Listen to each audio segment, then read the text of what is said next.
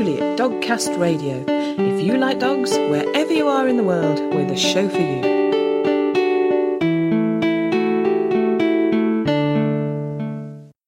Hello and welcome to episode 209 of Dogcast Radio, which you can find at dogcastradio.com, where there's our blog and many other resources. Coming up, we hear about life-saving facial reconstruction surgery. It's not just a cosmetic concern. So the fact that the bone collapsed in the nose and in the sinus, for sure on the long term was causing problems. And we have the Dogcast Radio News. Your love of dogs may be down to your genes. But before all that, we have an interview about Susanna Charlson's latest book, Where the Lost Dogs Go, a story of love, search and the power of reunion. Susanna trains search and detection canines, dogs for the disabled, and comfort dogs that serve the community. Alongside all that, she has a family of rescue dogs and writes best-selling books. I was lucky enough to talk to her a day after her latest book was published. During this interview, Susanna gives her 3-step action plan you can immediately implement should your dog go missing, as well as what you can do if you find a lost dog. I'm talking today to Susanna Charlson. Hi, Susanna. Hi. Hi, how are you? I'm doing well, thanks.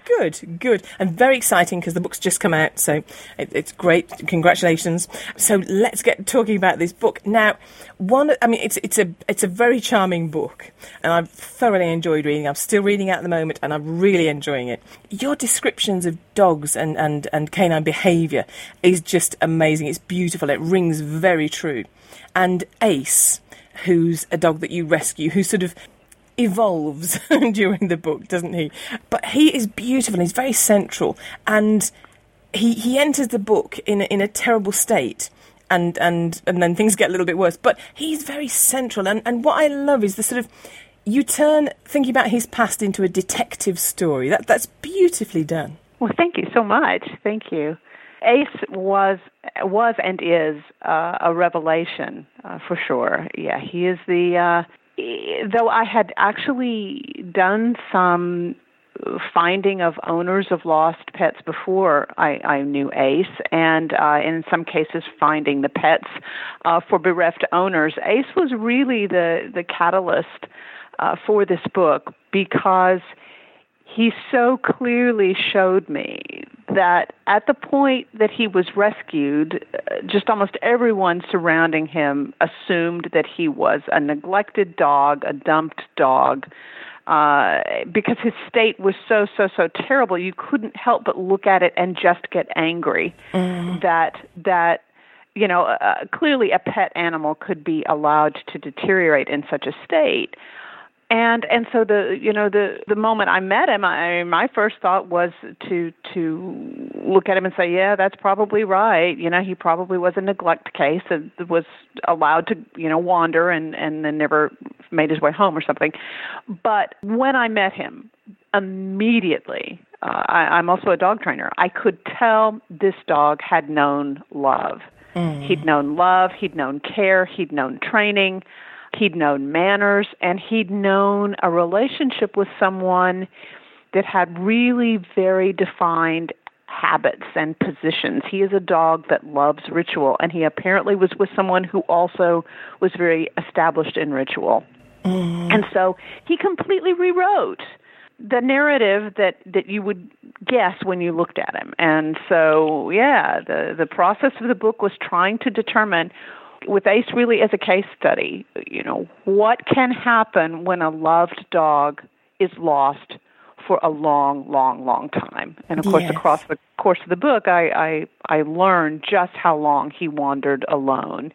And even, I don't want to give too many spoilers for the book, of course, but I will say that even since the book has been written, that pursuit of his story hasn't stopped. I mean, the book is out, but there's still questions I'm trying to answer. And not all that long ago, about 6 weeks ago, someone came forward that thought he might have been her parents. dog. Oh, wow. And yes, and unfortunately, it's going to be very difficult for them to prove or to be certain of, because the only pictures they have, the parents are now deceased, was of this dog as a puppy.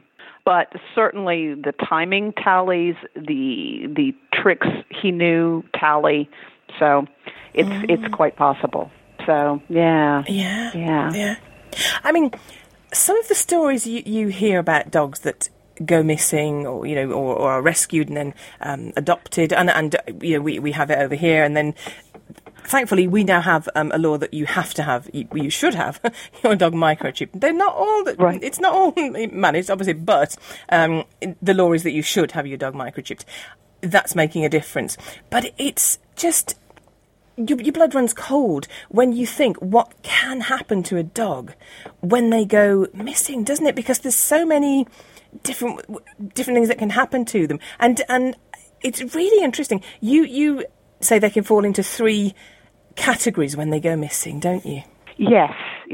I frame it as that a dog, obviously, that's missing can be deceased, in transit, or absorbed, and everything that my experience shows me can happen to a missing dog falls into one of those categories. And sometimes deceased dogs are found and then closure happens from the family. Sometimes deceased dogs are never found and they always wonder.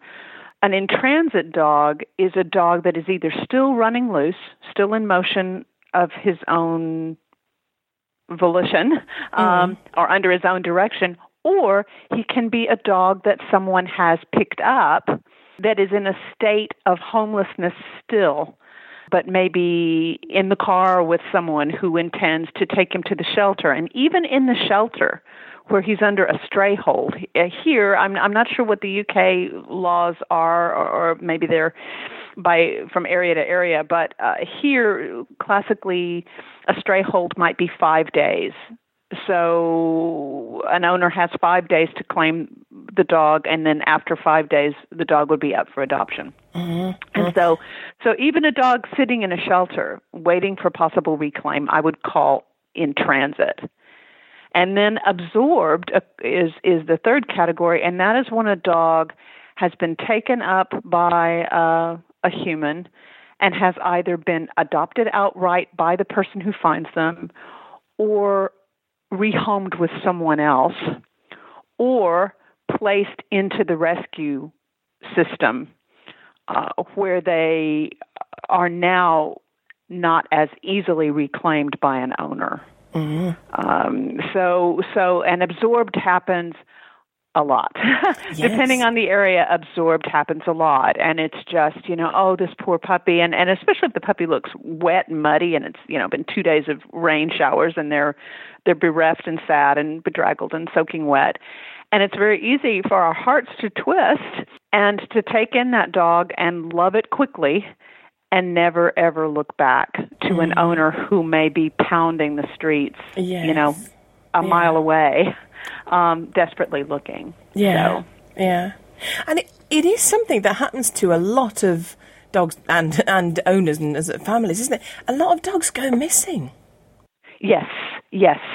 I don't know the UK's numbers as well at all, but in America, the studies vary, but the American Humane Association says that 1 in 3 dogs go missing, according to the American Humane Association, and without human help, only 1 in 10 ever comes home. Wow. So, I mean, that's a pretty significant number, particularly the number that just go missing. And I'm sitting here in the window, in a bedroom window of my house, looking out, and I mentioned this in the book. There was a point I stood in the front yard of my own home, which sits on a corner, and I realized that I had brought home a lost dog from every house in my sight line. Oh. And in some cases, more than one dog more than one time from more than one family because, the house sold and another family moved in, et cetera. And this was just in my sightline. So it happens a lot. Yes. It happens a lot. Yeah. And, and there are ways I think we can be better prepared to prevent that. And then as finders, too, I think there's a way we can better support the families whose pets have gone missing, because there's just so many windows of opportunity for an animal to get lost. Yeah. So I mean, great points. So let's look at what can people do, because we none of us want our dogs to go missing. We want them to stay safe and with us. But as you say in the book, with the best of plans and intentions, things happen, doors are left open, accidents happen. So what can we do to keep our dogs as safe as possible, and to play the odds and make sure that it's more likely they will come back to us if they do get lost? Well, certainly, I think the UK is really smart about the mandatory microchip policy. Yes, yeah. For sure. And it's not just having the chip, but having the chip updated. Yes, absolutely. And so here, what I recommend is for people, when they have to fill out a change of address form online, when they themselves move, go in and do the change of address form for their animal on the microchip site at the same time. I mean, that's just the way. Change my address, change the dog's address. And if you think about it that way, it becomes automatic. We have to change our utilities, right? You have to. I mean, there's a lot of things on that checklist, and if my address changes, my dog address changes. So keeping that microchip updated is huge. Here, where we find the most animals, or the most situations where animals go missing, are escape via contractor. So a contractor's working on the house and leaves a door open or leaves a gate open. That would be number one. Number two would be kids or strangers unfamiliar with the house, or maybe visitors, let's just say guests, unfamiliar with the house and the routine, leaving doors and gates open or unlatched. And then the third, at least here locally where I serve, a lot of dogs ejected from car accidents. And so, ejected as injured survivors or panicked survivors, who then not only are loose, but they're often also traumatized. Yeah. It's a great point to raise, because I'm passionate about dogs need to be safe in a car. They need to be in a crash tested crate or behind a crash tested gate if they can, or the crash tested harness. So that's one of my passions. Crash tested if you can. The dog's got to be as safe as possible. But also within that, as you say, just have a think. And heaven forbid, but it could be a situation where you're unconscious and you're not the one who opens the boot. Car manners, again, are so important, but, of course, the dog would be terrified, potentially, if there'd been a crash. So maybe a sticker on the back, don't open dogs in the car or whatever. Right. Think about it in advance, isn't it? Yes. Well, and to your question about, what can we do in those eventualities with particularly with the contractors or guests in the house, or, lots of kids running in and out of the house and cars. I do think there's some very simple things to do that are just grounded in habit. For me, one of the things that I certainly do is I love double and triple doors. Yes. When circumstances are odd. So, for instance, if I have contractors in my yard, my dogs are behind double doors. So they're behind the door in the house that leads into the house, and then they're in a room behind a door. Yes. And the door leading out of the house, every door leading out of the house has a sticker on it and that says no, like don't know. Yes. And then there's also, I drew this little picture of an old-time push lawnmower. and that's on the on both doors, and that tells me I put it there every time I'm going to have a contractor, and so I know not to open the door with the dogs loose. And the dogs are also behind a second door. Now, if we've got a contractor in the house, then it becomes a triple door situation. Yes. So because now I've got to make I've got to make sure that the contractors and that I'm following up behind them, shutting the outside doors, because they do leave them open. Oh, sometimes. yes. They're bringing ladders in and out and whatever, and they leave the door ajar or whatever. But then I also then will typically put my dogs behind, say, my bedroom door and then behind my bathroom door in my bedroom. Yes. So, again, I've got that double door scenario. The other thing that I would say is that's a really good policy when you're having things like, summer parties and hosting a number of kids in and out of the house. Because your own kids may be really familiar with the rituals and the dog's behavior, et cetera, but when there's a bunch of bodies running around and having a good time, that unlatched gate is just such a common thing. Or they think they shut it and the latch didn't catch, and someone comes through and bangs it and it doesn't catch, and so, I think that's really the time to be very mindful of the dog's security as well. And then, yes, in the car, and you nailed it. I mean, you said it.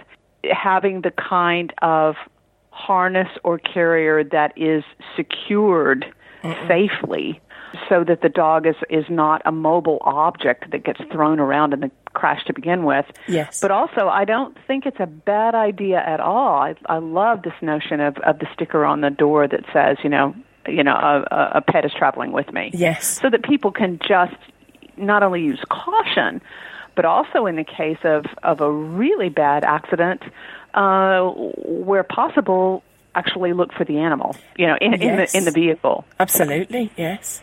Yeah. And again, it's not a nice subject to think about, but, No. we have insurance for our cars. We hope we don't crash, but we have insurance just in case. Right. So at that point, think through how the dog travels and how you can make it as safe as possible. Right. Here, they're talking about some states, I think, already have it in place, or some municipalities for sure already have it in place. But there's a big ongoing discussion about having dogs loose in the back of trucks.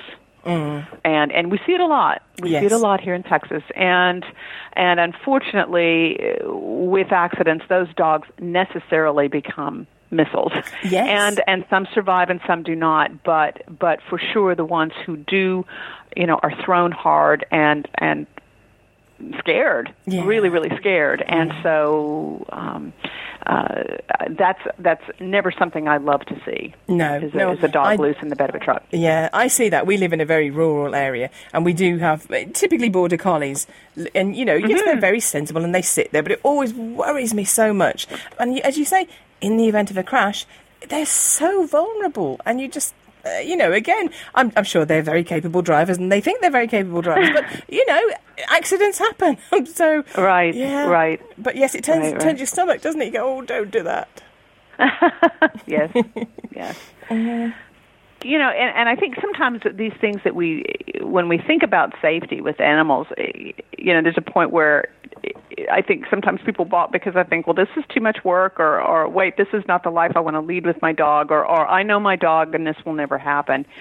But, I have all working dogs. I mean, I have 3 search dogs now, and our team requires a certain level of safety when we are traveling with them. I mean, we plan for those dogs, and I look in the back seat and where they are, and they do not seem unhappy at all. Yes. They still have every opportunity to love the drive. So, and I think a dog who's carefully maintained in a situation where gates where they're not vulnerable to an open gate or a contractor pushing a scary lawnmower or whatever, I think they can be completely happy with that safety. So yes, absolutely. You mentioned search and rescue there, and we'll come back to what we should do. Sort of if our dog does go missing, if the worst happens and the dog goes missing, we'll come back to that, because I think that's another really important area to talk about. But I love the story in the book about Puzzle, your gorgeous golden retriever, who... Oh, and again, the descriptions of Puzzle are beautiful. And the one that struck me, I had a black Labrador called Buddy, and I could just see you describe your golden retriever standing there, sort of looking around and listening, and he's intent on something, and he wags his tail to acknowledge you're walking up, like, yeah, I've seen you, I love you, but I'm busy at the moment, That was so familiar. Yes, right. Exactly, yeah, they're so... expressive. Yes. They're so communicative. And when you know them well, you know what they're telling you to. Yes. And you know how to read it. And she was really good. Puzzle was just a glory always to work with. And she was fully capable of sort of mentally multitasking. Yes. So she could absolutely acknowledge me and check in with me, as the search and rescue term we would say. Yeah. While still part of her brain was processing, what was going on. So in the search field or wherever. Yeah, but again, she was amazing, and you can explain why it was so amazing. She was search and rescue.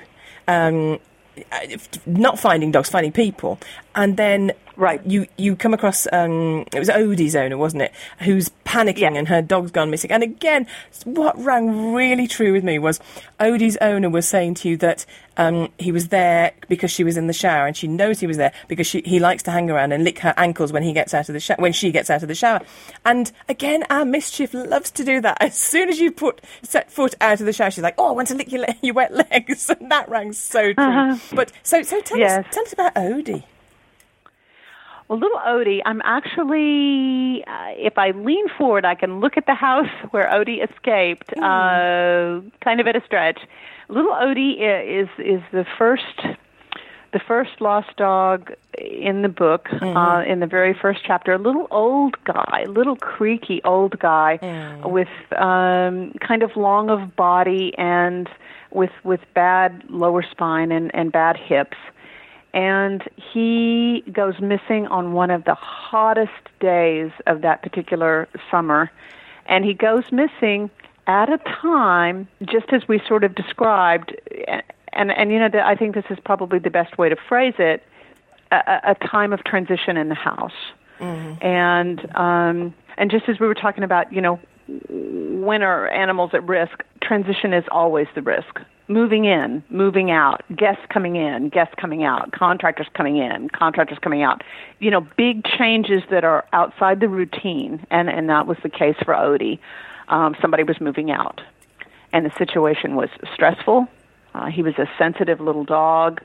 Tension was high between the humans involved, and on this hot day in summer, he simply disappeared. He just disappeared, and the young woman who owned him went running through the neighborhood. Fortunately, she was something of an athlete, so she didn't, stroke out in this terrible heat of that afternoon, but she immediately hit the streets just searching for him with no joy. And it was a neighbor of ours who said, "Oh, well, the lady on the corner has a search and rescue dog. Maybe she can help you." And she came running, asking for help. But what she didn't realize, and what so many people don't realize, is that a dog trained to find missing people is most often proofed against finding animals. Yes. And there's a reason for that, and it's so that if we're out looking for a missing child, law enforcement knows for sure that search dog is not going to alert on every dog they pass. It's human exclusive. And so I knew I could not ask Puzzle to find Odie because she'd been proofed against finding animals and alerting only on missing people. But I also knew and had learned, because she had revealed this, Puzzle in her nature was just a very comforting presence. And in the missing animal response community, they call them magnet dogs. And these are just these non-threatening, low-key, kindly dogs that sometimes just their very presence is enough to draw a lost animal out of the bushes or out of a hiding place, or calm them and slow them from their running. And she was just genius at that. And she was genius at that quite young, and we saw the evidence of it when she was probably 2 or 3. But as she aged, it got even more profound. She was not a particularly maternal dog. Puzzle had never had puppies. She was spayed before she had puppies, but she was kind. She was kind, and she was low-key, and she just had a zen. Yes. She had a kind of a zen about her, and all will be well. All manner of things shall be well, kind of thing. And it, without spoiling that first chapter, it is Puzzle, the search dog who technically could not be asked to search for this dog, who makes the difference to his coming home. Yes. And that was one of the most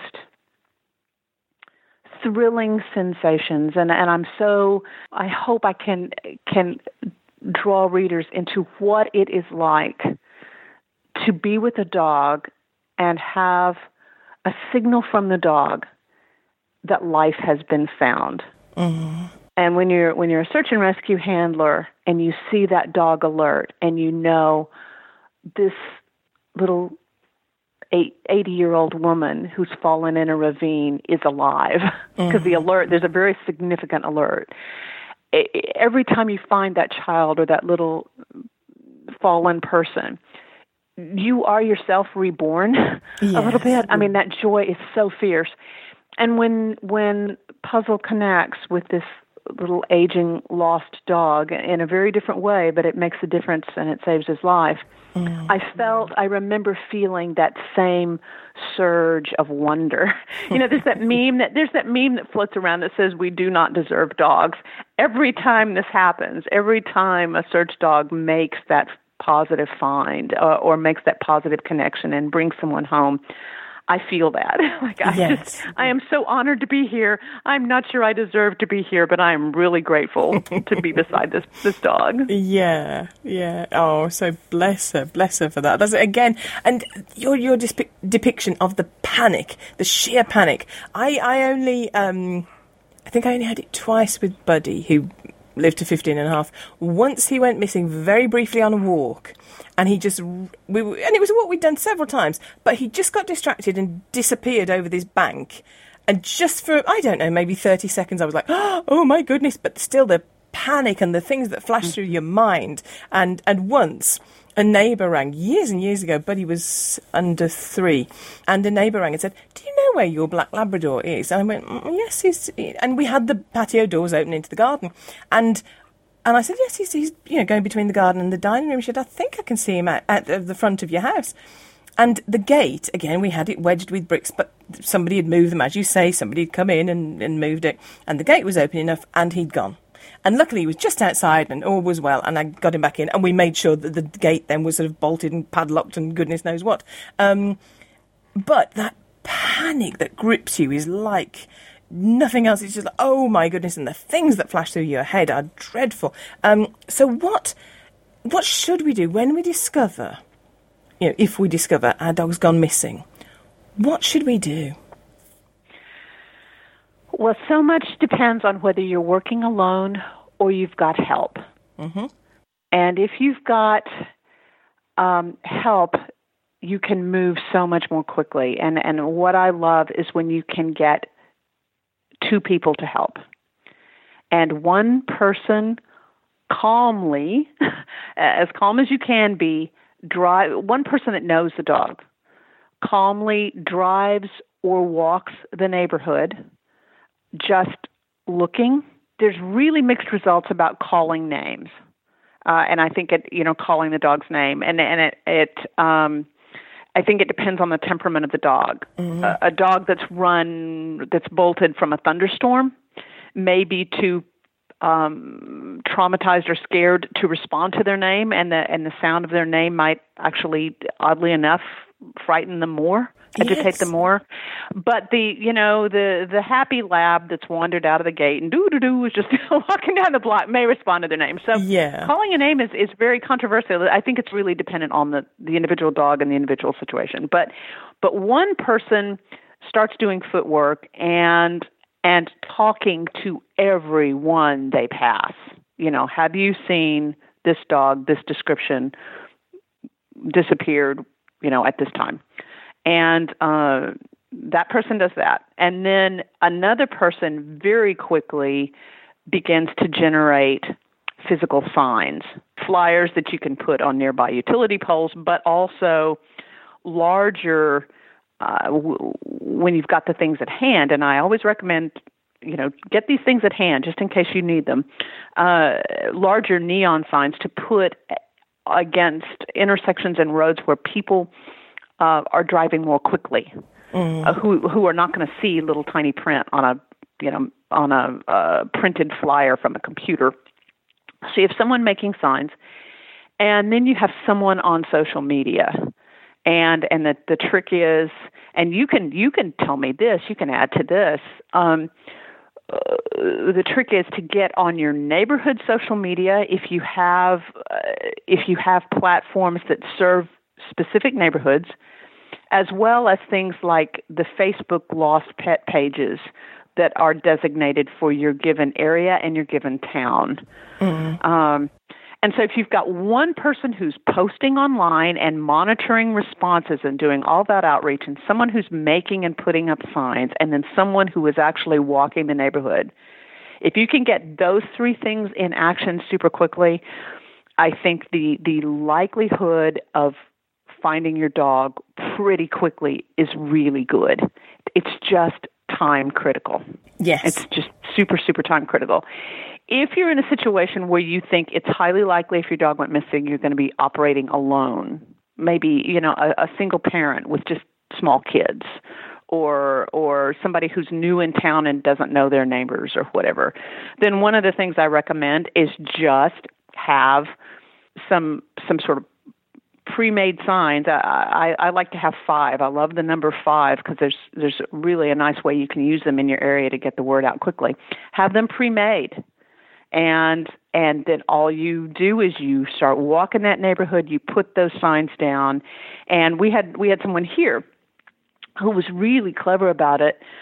Later actually joined my lost pet community team because he was so really good at it. But he had 5 signs already ready to go, and he just popped the dog's picture in the little sleeve, the little plastic sleeve on the sign. But what he would do is he walked the neighborhood, he put down a sign, and then every 3 blocks he would just stop and he'd post from his phone on social media. So he was really doing all 3 at once. Yes. And it was, yes, and he was out about an hour and a half and passed a dog walker and asked her, have you seen my dog? And she said, oh, that's that dog on that sign. And she said, well, was he wearing a red collar? Because I saw a dog in a yard with a red collar walking up on a porch, and I thought it might be theirs. And he said, no, yes, he has a red collar. And she was able to point him right to the place where his dog had parked himself for the evening. Wow, that's incredible. On the porch. Yes. But I think what was really important was that he already, just against the day when, he had some signs made, and he was able to get those signs out quickly. And that was that sort of combination. Asking her, she had seen the sign. The picture, unfortunately, was black and white. And he had a collar on, but she couldn't tell what color the collar was with the sign. But it was that sort of combo, yes, that really brought it home. And we find that that's often, that sort of trifecta is really effective. The sign, the canvassing, and the social media.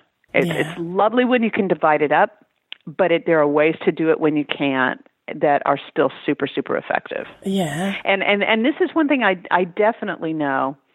When you get out there and you are just an active presence and people get the sense that this pet really matters to you, they themselves become more invested. So social media posts that are updated, signs that get renewed, like let's say the animal's missing a week and the sign has been through a rainstorm and it's pretty faded, and then new signs come out saying still looking. People really invest and connect with owners that are passionate about finding their animals. And so you actually get extra help because the animal matters to them as well. Yeah. Oh, I can hear your dogs. That would be one of the Pomeranians. I am so sorry. No, That's okay. We've got a delivery man that's just come up on the porch, and so now I have to be warned. The delivery man has come up on the porch. So, oh, bless him. Yeah, in the highest possible tones. That would be the Pomeranian Jiffy that you hear. Yes. So when you get to Jiffy Pop in the book, that would be Jiffy barking. Yeah. Say that your dogs, your canine family and your human family feature beautifully in the book, and you do draw the reader into sort of your world. It's a lovely book, and your parents are very present in the book, and it's interesting that the perspective that brings, and you talk sort of about how attitudes to dogs have changed. That's very interesting, and I could identify with that. But also, your parents very much shaped your attitude to, although you say your dad always says another one and sort of laughs a bit, and teases you for all the rescue dogs you take on, but what did they expect? They both shape your attitude, don't they? Yes, and the curious thing about this book was that I actually began writing it several years ago, and so I was able to recall those stories that I had beside them because they were rescuers back in the 60s when I don't remember ever knowing another adult that was a rescuer in the 60s where I was. So they were my model, and they were the only models I had. But when I started writing this book, I was able to run those childhood memories past them, and sometimes it was really interesting to hear what my father and mother said about, that dog we found beside the road in 1965, because I had the 5-year-old's perception of it. Yeah. But they had the adult's perception of it, of what it was like to know you were dead broke, and here was this animal in trouble. And you're on your way to church or whatever, and it's the worst possible time to try to intercede for a creature in trouble, and yet they always stopped. Yes. They just always stopped, and that message was really a foundational one for me, and that was, you do. What's that phrase? We do for family. Well, they did for animals, and actually people too. There's a story in the book about rescuing a neighbor, a little elderly neighbor who got in trouble, and no one was around to know that she was injured. But I'm so grateful to them for all the troubles they had within themselves and between each other. I'm so grateful for that notion that it's important. It's important to step out of yourself and care for something other than yourself, even when it's least convenient or even when it's a hardship on you. So. Yeah. Well, they certainly set you on the path that you've embraced. Yes. And of course, this is my memories of them are so are tender and amusing now, and they're all in this sort of mezzotent of 60s photography. But I just remember all the times that we stopped, and my mother was in those slim little Jackie Kennedy suits and heels, trying to bring a dog out of a ravine, kneeling down in her, no doubt terribly expensive for them, stockings, and laddering them terribly. But she did it. Yes. She did it. Yeah. And then scrubbed paw prints out of her clothing. Oh, as I say, I've thoroughly enjoyed it. I recommend, if you love dogs, you're going to enjoy this book. It's really, really good. It's been a joy to talk to you after reading, some of the book, to actually talk to you and explore some of those issues. It's been wonderful. And I mean, there's so much in the book, we couldn't talk about everything in it, but is there anything else that you'd like to say about the book that we haven't had time yet? Well, we've talked a lot about what to do if you lose a dog.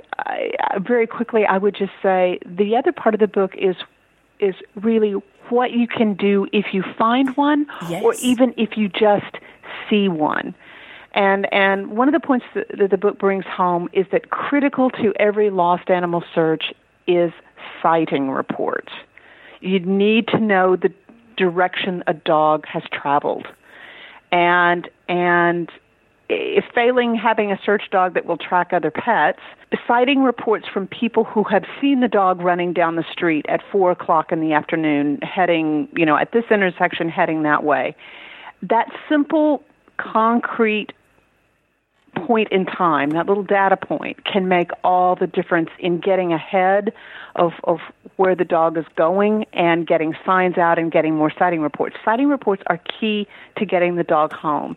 And so if you're driving down the street and you see a dog that's clearly loose or clearly panicked or running or, whatever, that you get a good sense that this dog is dragging a leash and is displaced from his owner. Even if there's no way for you to engage with the dog or recover the dog, just simply taking a photograph, noting where you are, noting the time, or if you can't stop and take a photograph, noting what the dog looks like, where you are and what time, and then when you can take a moment, posting it on the relevant social media can make so much difference. And it's just not that hard. You say, okay, I saw a brindle terrier mix, at the corner of White and Bounty, running south, 4:00.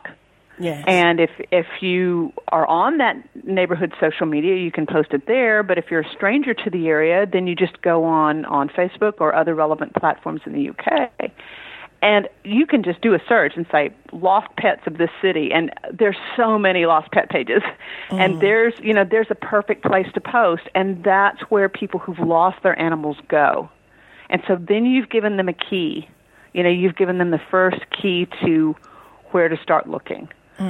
Because they know where the animal disappeared from, but it may be fuzzy. What time was that? Whatever. And you've got the most recent current information. And so sighting reports are not trivial at all.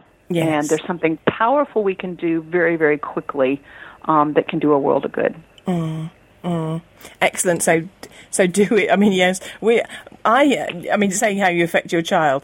My daughter's 23 now, but when she was little, if ever we saw a dog that was loose, we stopped. And of course, she got to the point where she wouldn't let me. If I said, but we're heading to the dentist or whatever, she'd, no, we have to stop. And if we, that was it. I was told, so I had to, But it does, as you say, it does make a difference, and it's.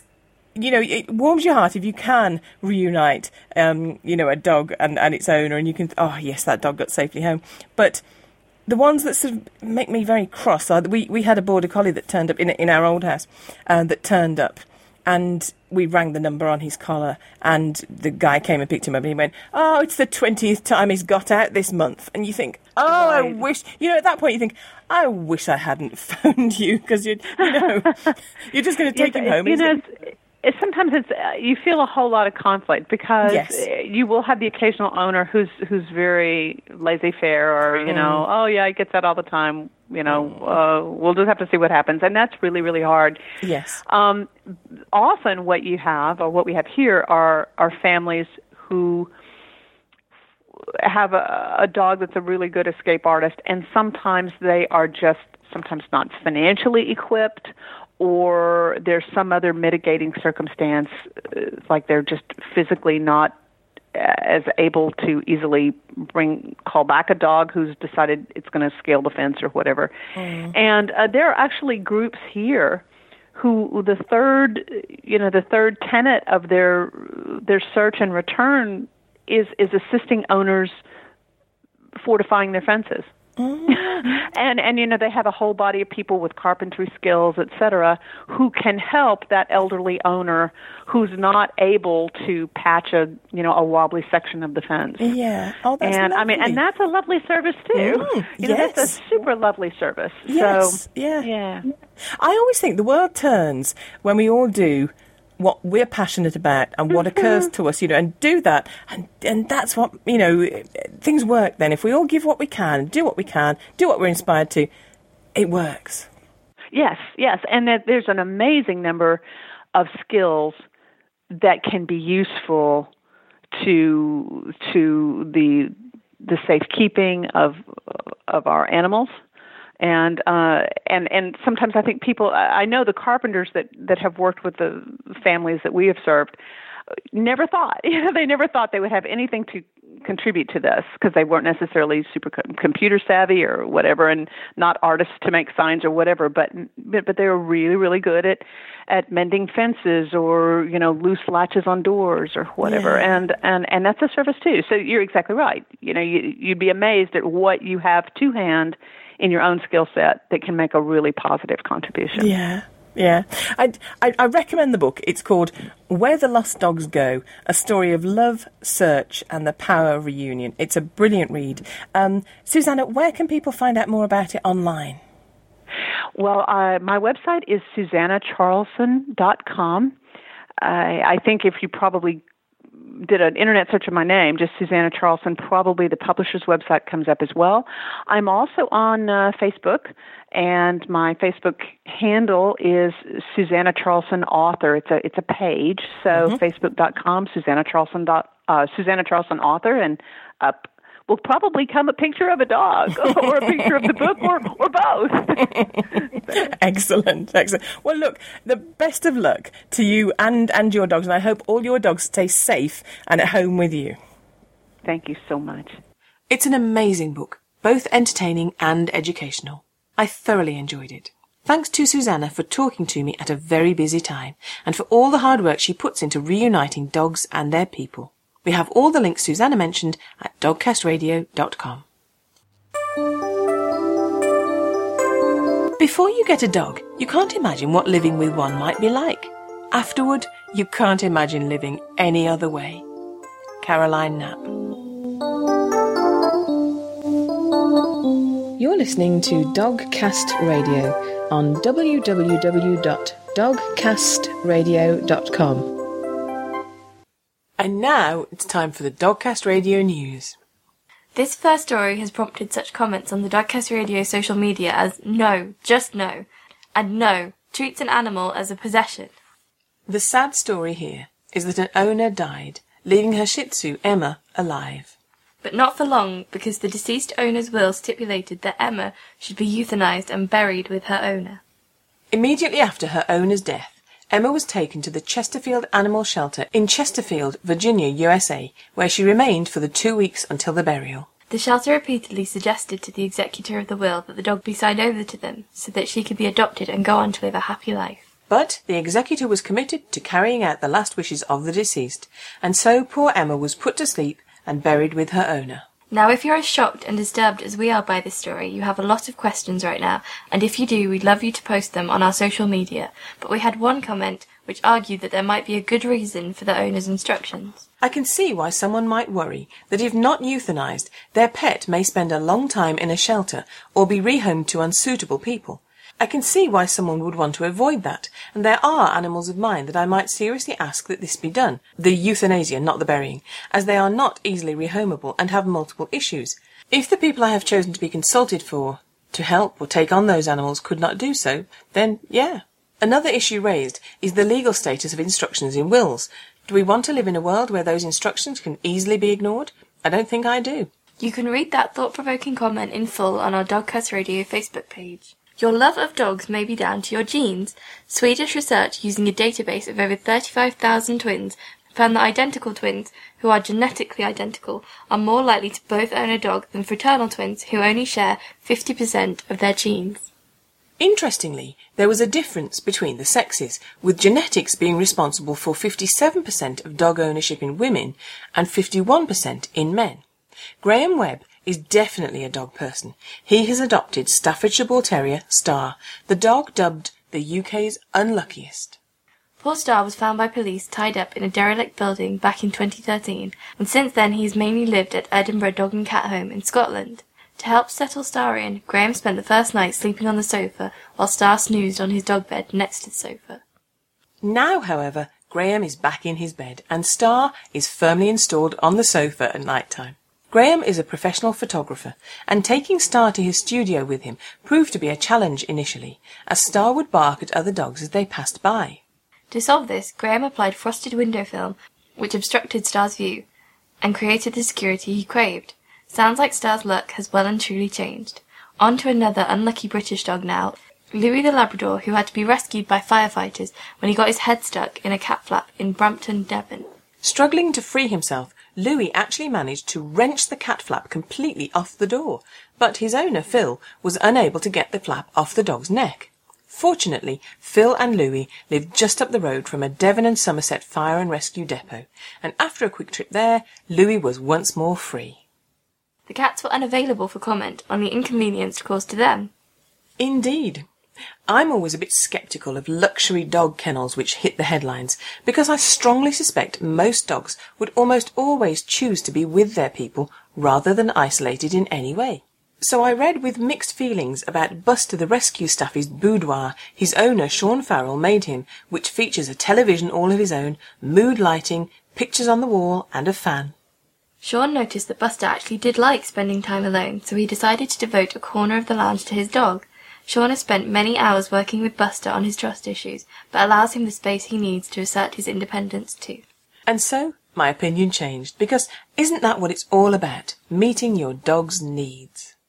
Absolutely. Now onto a dog, in fact a whole breed, whose needs aren't being met, in that their numbers are dropping alarmingly. The Old English Sheepdog, often known as the Dulux dog, is in danger of dying out. The UK Kennel Club has revealed that only 98 Old English Sheepdog puppies have been registered with them this year. That's a 67% drop compared with 20 years ago, and if that trend carries on, the Kennel Club will move them into the vulnerable category. So what's behind the decline of the breed? It can't be their striking appearance, good nature, and the fact that they can be family-friendly. So is it their need for plenty of exercise and grooming? It can't be that, can it? Because as we hopefully all know, all dogs need exercise and grooming. Let us know what you think. And if you share your life with an Old English Sheepdog, we'd love to hear your opinion. Whatever the breed, dog ownership makes people 4 times more likely to meet UK guidelines for exercise. A study carried out by the University of Liverpool looked at hundreds of British households, all within a single community in Liverpool, meaning all the participants shared the same local environment and amenities. There were 700 people taking part from 385 households, half of them women, most people middle-aged, and 70 were children. The data was gathered via lengthy questionnaires and showed that dog owners spent 300 minutes weekly walking, while their dogless neighbours clocked up only around 100 minutes. Current guidelines advise getting 150 minutes of moderate exercise per week. Worryingly, a small proportion of dog owners who were young, healthy and female never walked their dog. However, the scientists behind the study strongly discouraged anyone from getting a dog just to inspire themselves to take more exercise. And we endorse that message, but we're about to take some exercise of our own now, because we've got to run. See you next time!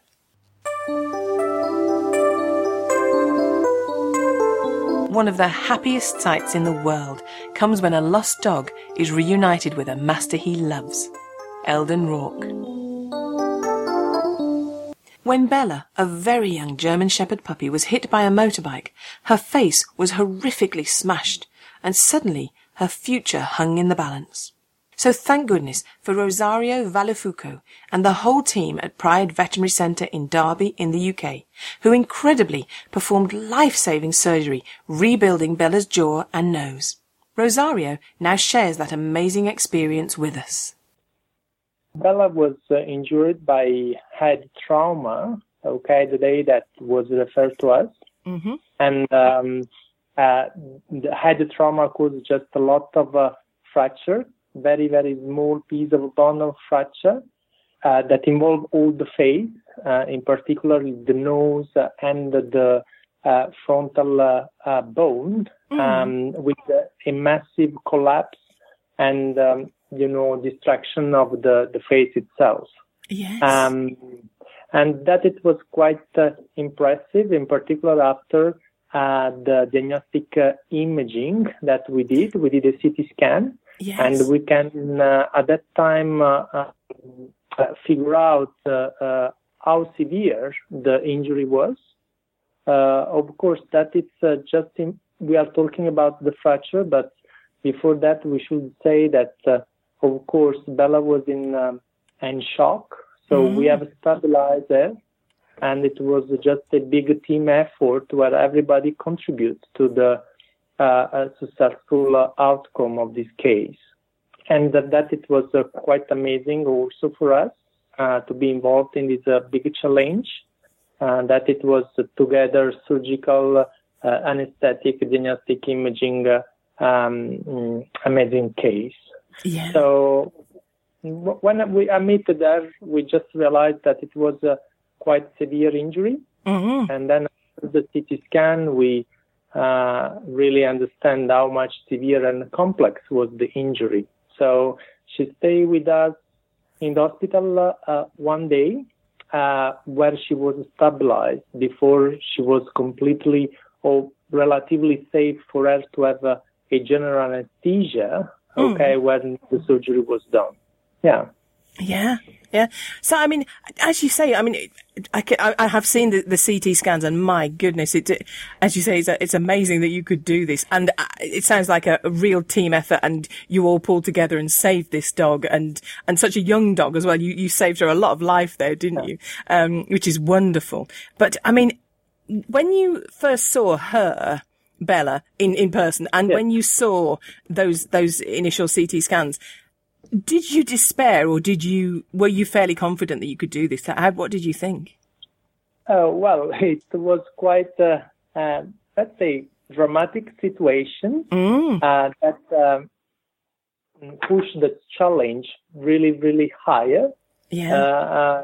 It was the first time for me, and I managed other case, but not much complex like this one. So, a lot of decision has been taken also during the surgery. So I had a plan, but of course we always try to, to fit this plan depending on what we found really in the surgical field when we just make the surgery. And hopefully for everyone, the plan was the good one. Yeah. And we just, in the end, achieve a very nice result. So for the reconstruction. So the CT scan post-op give us also a nice idea how the face was after the reconstruction. Okay. And of course, it's not just a cosmetic concern. So the fact that the bone collapsed in the nose and in the sinus, for sure on the long term was causing problem like chronic rhinitis, so abnormal flow of the hair for the air passage in the nose. So the cosmetics was a concern, but eventually not the most important. Even if it's very, very grateful for us to see Bella now with the face completely normal after such complex situation that we just afforded. Yeah. Yeah, yeah. I mean, this dog, particularly her nose and head, sort of obviously is sort of virtually bionic now. So tell me, because I mean, I'm just looking at the press release about what you sort of had to do, and it says you had to use interdental wire frame like a human brace. I mean, can you tell me some of the detail of what you actually, how you reconstructed? Yeah. Technically, one of the most important concerns from the maxillofacial surgery is just to have a nice occlusion of teeth, because that is very important just to eat and to have also a good occlusion. Okay, and this part has been done at the beginning, and we have placed interdental wiring and oral splint. Okay, it's just acrylic resin, just to stabilize at the beginning from the mouth all the maxilla, and then we have done the surgery on the top.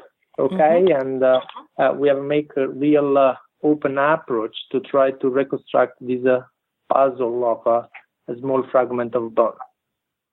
Yeah. The frame that has been removed around 6 weeks after the surgery. Okay, and that is a relatively easy situation where just the resin is quickly removed, and we have also cleaned the teeth on the top of that. The implant in the face, the titanium mesh, that it will remain, and indeed it's in particular materials, that it's the titanium, that it's high biocompatible with the bone and soft tissue around, and it's very, very well tolerated and give a lot of advantage also for the diagnostic imaging that eventually we can do later. Okay. Yes. Yeah. Wow. Incredible. So, I mean, and how long did the operation actually take? Yeah, it was quite complex. It took around 2 hours. Okay. So, and once again, we were expecting complex situation, but then when we saw exactly what it was, at the beginning it was quite scaring. Okay, where all these pieces were loose, some were in the nose, and someone we have saved them and used to reconstruct the face. Someone were completely lost, and we have just removed them. Okay, the titanium mesh just allowed also to fill the defect left by the piece that were completely removed. Yeah. So, all that, of course, requires time. But I mean, the dog was relatively stable to afford such anesthesia and surgery. But it's not so long. I think that time is acceptable. Oh yes, yeah. For the situation. Yeah. Especially considering what you were doing, my goodness, yeah. And then after the operation, what was the sort of the post-operative care? How much, TLC, how much nursing sort of did she need afterwards? That is, we have a big team of nurses that take care of Bella after. Okay, we were also impressed for how much quick she recovered from the surgery. So she was much more not hurted, but it's a strange feeling to have the brace on the teeth for a dog. So that's what just itched her a little bit, but she recovered very, very well and very, very fast, and she was able to eat almost immediately after the surgery. Wow. That is also very, very impressive. Of course, when we relieve the pain of the animals, they are much more comfortable, and they can eat, and they are much more happy, and that it just helps us also to judge relatively comfortable for a quick discharge from the hospital. So she stayed with us till 2 days after the surgery, of course, with intensive care and a lot of hug from everyone. Yes. Okay. She was she's a very cute dog. So and of course that has helped also a lot for the management of such complex case. Yeah. And how is Bella now? And sort of what's the future looking like for Bella? Is she going to live a normal life? Is that the hope now? Yeah. She's doing exactly what a normal dog does. She can play, she can eat, she just enjoys the life. The owners are very happy also about that, and of course we are very happy.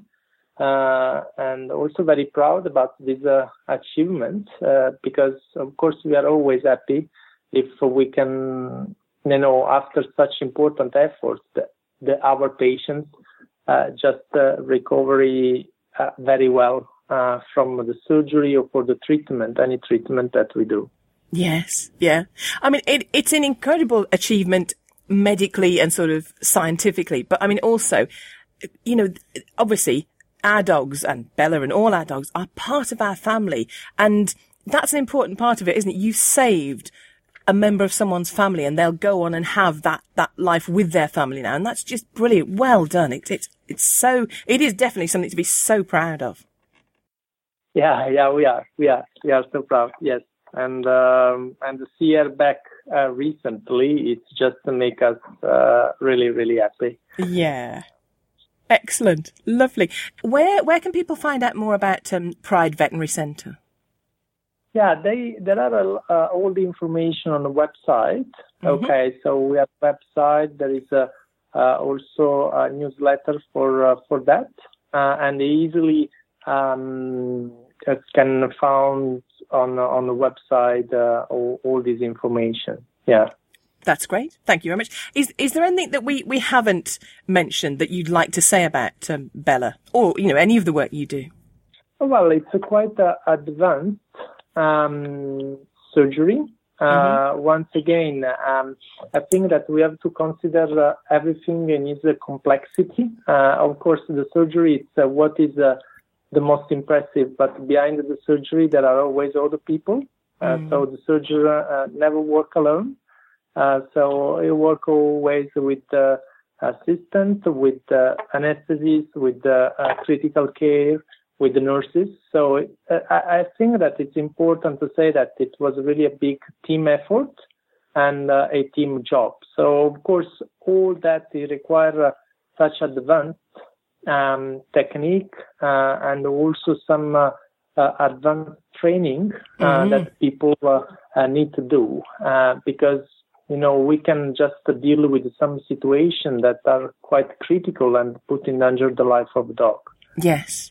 Yeah, absolutely. Well, thank goodness that team was in place and you'd all had your training. You were all there working together. Thank goodness for Bella and for all the other animals. You help live a healthy life and save lives. So thank you ever so much and the best of luck for the future.